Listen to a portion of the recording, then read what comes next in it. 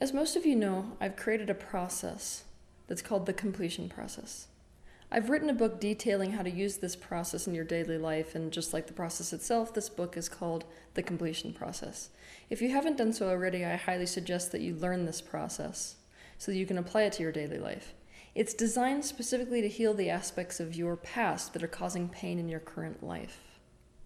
But something that I didn't put in that book, and something that I haven't taught people yet, is the fact that you can use this process to amplify positive memories as well, and thus amplify the positive effect they have on your current life.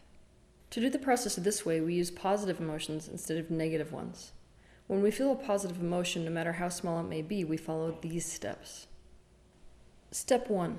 We close our eyes and we sink deep into the feeling flavor of that emotional sensation within our bodies. We're not trying to change it, we're not trying to do anything with it, we're trying to observe and be completely present with it.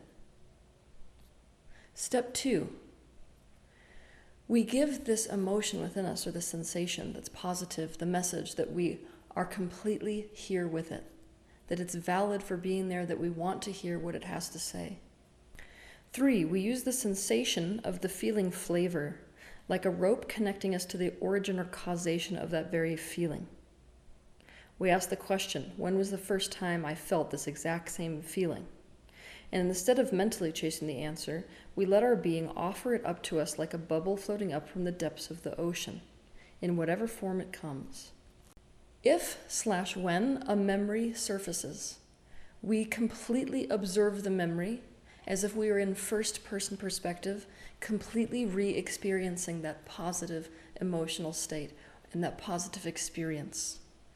In this step, we're not trying to do anything to change it, we're not altering anything, we're just reliving that positive memory.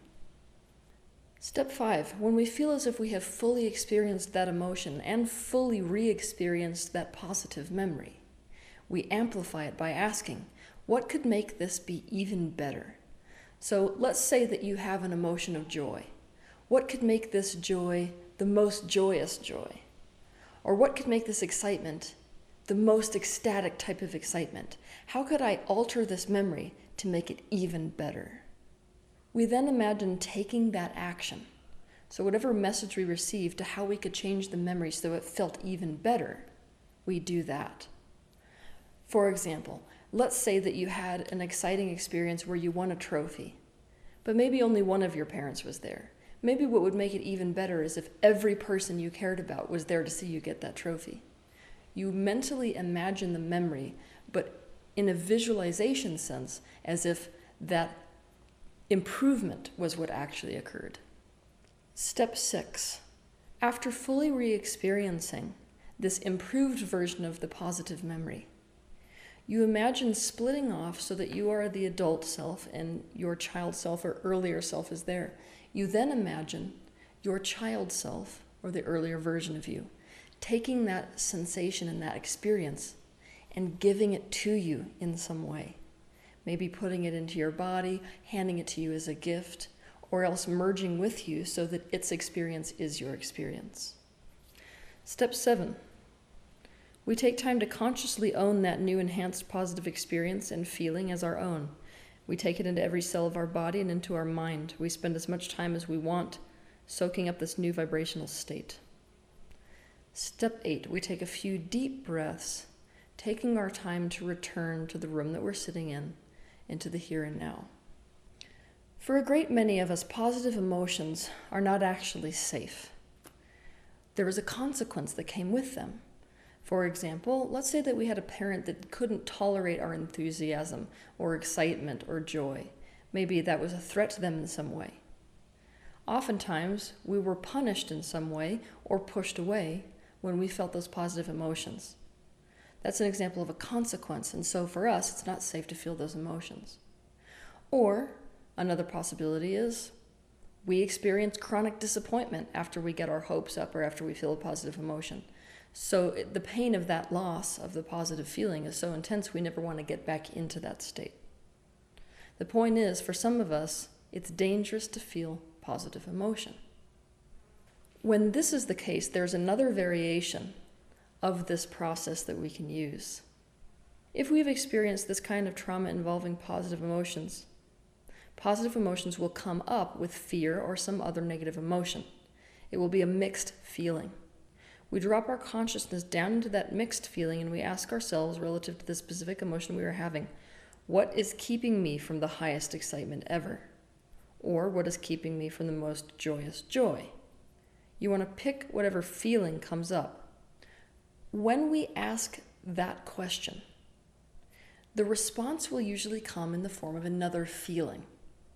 So if you ask yourself the feeling, what is keeping me from being able to feel excitement or being able to feel the most joyous joy? That feeling that comes up as an answer to that question, that contains that original painful memory that caused us to distrust positive emotion in the first place. So what you do is you sink down into that feeling flavor, the one that came up in answer to the question. You let that take over your entire body, not trying to change it, observing it.